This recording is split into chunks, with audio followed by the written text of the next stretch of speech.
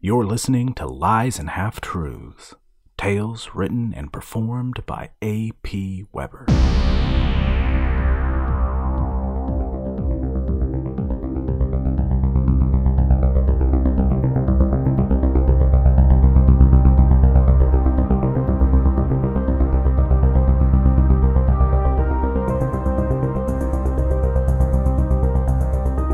So we've been taking you through Cephalopod's Sign, the first part of my forthcoming YA fantasy novel, The Adventures of Woodrow the Wicked.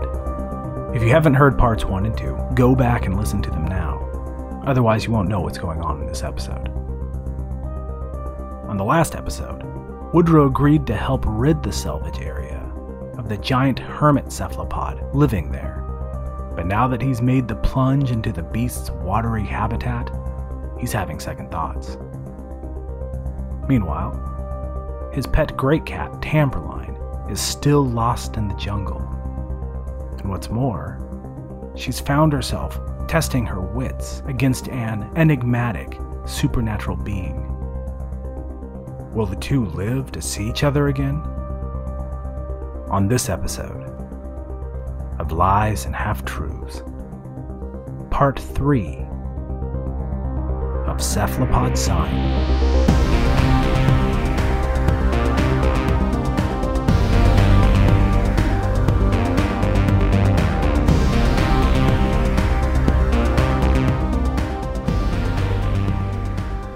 But first, a short break. Stay with us.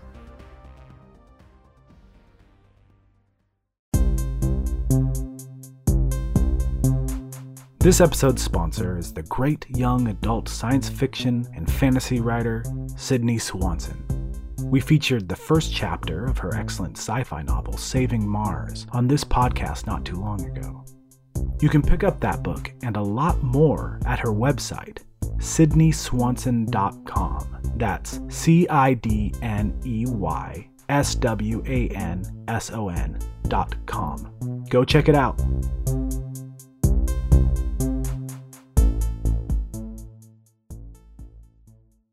And now, Cephalopod Sign, Part 3.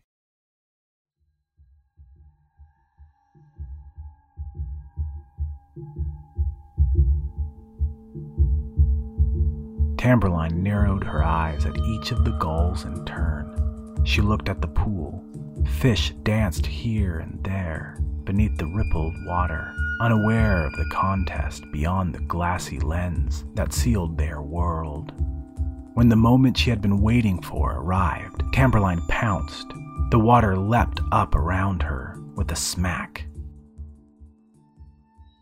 A fish squirmed beneath her paw. She dipped her nose in and clamped down with her jaws. The fish wiggled in her grasp, but she held it firm, being careful not to break the skin. Tamberline came out of the pool, laid the fish before the seagulls, and bowed her head. The gulls blinked in unison. A burst of wind jostled the leaves.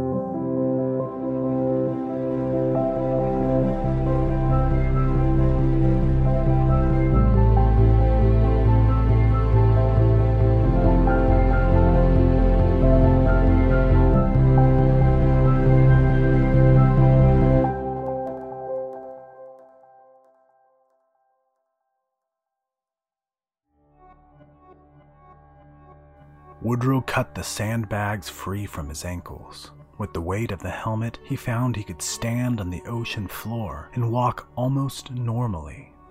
He tried a jump and soared through the water, landing in a cloud of sand. "Wow," he said aloud, and laughed in spite of himself. He could see the gun turrets of the firebrand standing above the seaweed and the jagged peaks of the other sunken vessels. He made his way toward them. A clearing surrounded the firebrand. Its hull gaped before him. Inside lay darkness. Then a flash of color, deep orange, curling within the ship's hull. Woodrow tried to scratch the back of his neck, but his hand only found metal rivets. He took a breath, then another. "Can he see me? Should I start signing?" All at once, like a blood drop unraveling in a pool of water, the monstrous creature emerged from his shell. 8 arms, splayed and waving. The sudden movement sent a current of water that threw Woodrow backward. He found himself toppling, spinning until the hull of another wreck struck him hard against his back.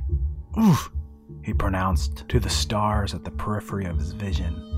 The next articulate thought he had went something like, "This was a big mistake."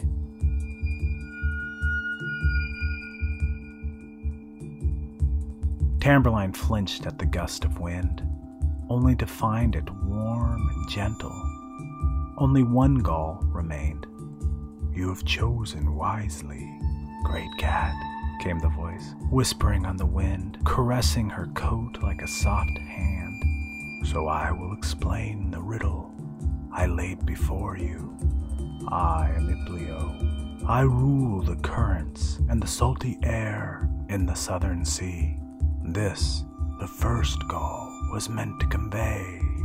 The second gall smelled of rot and decay, and the third smelled of spice and gold. This is because I am the master of the sailor's fate. I bring destruction, calamity, and loss to the bottom of the sea. Or I bring success, wealth, and prosperity. Both fates are in my power and within my rights." The great cat bowed her head, a gesture uncommon to her species. Woodrow looked out the glass of his diving helmet at the lens of the Nanamiho's eyes. It was about 3 times the size of his own head. He told himself to breathe, then started to inch sidelong across the hull of the ship against his back. The Nanamiho's eye followed him. When Woodrow felt open space, he stopped. He took a deep breath, crouched, and jumped. At the apex of his jump, he began the first sign: greetings and peace. He landed in a cloud of sand. Did I say that right? When he looked up at the giant cephalopod, its eye seemed somehow larger. The creature coiled his tentacles momentarily, then burst out in a series of violent gesticulations. Woodrow tumbled backward at the force of the water displaced by the creature's movements. For 1 second, he was looking up at the surface of the water, watching the salvaged ship's hull sway and bob. He grabbed hold of a sea vine and held tight. When the surge of water ceased, he stood, brushed the sand from his shirt and trousers, and approached the giant again. He jumped and tried another series of signs. "I'm sorry, I didn't catch that." He then set his back against the stable hull of a sunken vessel and braced himself for the Nanamiho's response.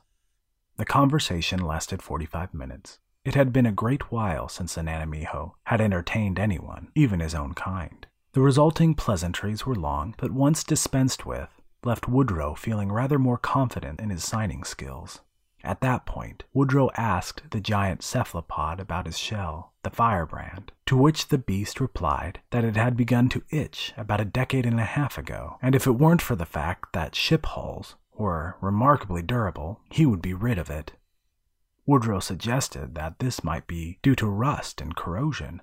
Perhaps it was time to replace its shell. The cephalopod replied that all the ships in the yard were similarly decayed. "Perhaps," said Woodrow, "what he needed was a new ship." "Like the one you came from?" asked the beast. "Yes," Woodrow told him. "In fact, the owners of yon vessel would like to offer it to him in exchange for allowing them to salvage in the area. They had another vessel weighing anchor in the deep waters outside the cove." The beast thought about this. Finally, he replied that he would accept their offer. It would take him a moment to shed his shell, but he would like to take possession of the ship immediately. Woodrow replied that this would be most acceptable. They said their goodbyes, and the Nanamiho re-entered his shell and began the process of breaking free of it. Woodrow gave his airline 3 sharp tugs, the sign that he was ready to surface. He then took a deep breath, removed the helmet, and pushed off the ground at an angle toward the shore. His lungs were burning by the time he arrived at the surface of the water, but he made himself break it slowly. He took a deep breath, trying not to gasp, and turned to look at the salvage ship. He could see the figure of the old man reeling in the airline. When only the helmet came up, the old man stared at it for a number of seconds, then called for his wife. Woodrow wanted to laugh, but he held it in and began making quiet strokes toward the shore. He didn't see the girl on the shore, and hoped she had taken him seriously about getting off the ship. When he felt the sand beneath his feet, he turned to look at the salvage vessel again. What he saw startled him. On the deck of the salvage ship, the old man stood, watching him through a telescopic lens. Next to the old man stood the rotund old woman, and in front of her stood the girl. The old woman held something to the girl's neck, a knife. The old man was gesturing at Woodrow to come back. Are they laughing? Woodrow wondered if they would actually hurt the girl. The old man held up a hand, 5 fingers spread wide. He folded in his thumb. He's counting down, Woodrow realized. But the Nanamiho might attack at any moment. He was paralyzed by indecision. The old man folded in his pinky finger, then his ring finger, then his middle finger. He held one finger in the air. He made a fist. At that moment, the water around the ship began to look as though it were boiling. A tentacle emerged, then another, a third and a fourth. They wrapped around the salvage vessel. The ship rocked side to side, and the old couple stumbled back and forth. Gravelthroat let go of the girl, who fell forward with the sudden force of the rocking vessel and crashed headlong into the ship's railing. Her body crumpled upon the deck. "No," Woodrow said aloud. "I'm so stupid. Why did I do this?" A second later, he knew what he had to do. He dove back into the water and began pumping toward the ship and the giant tentacled monster attacking it. The gull cocked his head like he were listening. "Something else requires my attention," said the voice on the wind. "I must leave you now, great cat, but I leave as a friend." The seagull lifted off the ground, flew in 3 rapid circles, then burst into a shower of feathers. Wind bent the tips of the trees and carried the feathers off toward the island's coast. Tamberline watched the feathers disappear in wonder.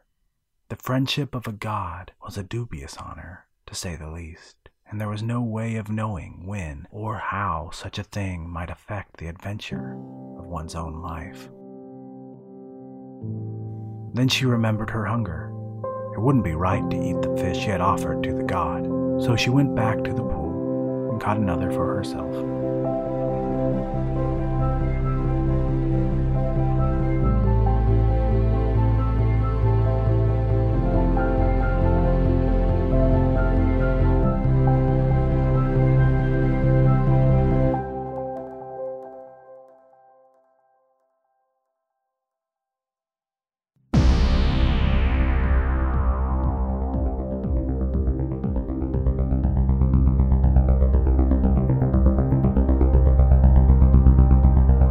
Thank you for listening to Cephalopod Sign, Part 3 on the Lies and Half-Truths podcast. This story was written and performed by A.P. Weber. The music was provided by Mackenzie Stubbard, and Josiah Martins wrote the theme song. Meg Weber produced the show, along with me, your host, A.P. Weber.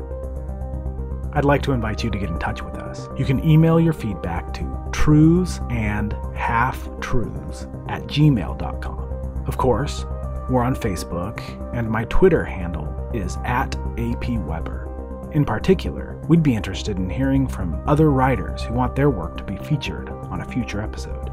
The email again is truthsandhalftruths@gmail.com. Also, please consider reviewing this show on iTunes, Stitcher, or wherever you found it. Thanks. On the next episode of Lies and Half-Truths, the fourth and final part of Cephalopod Sign, in which, look, there's still plenty of time for Woodrow to be eaten by a giant octopus monster. It really could happen next time. You won't know unless you listen.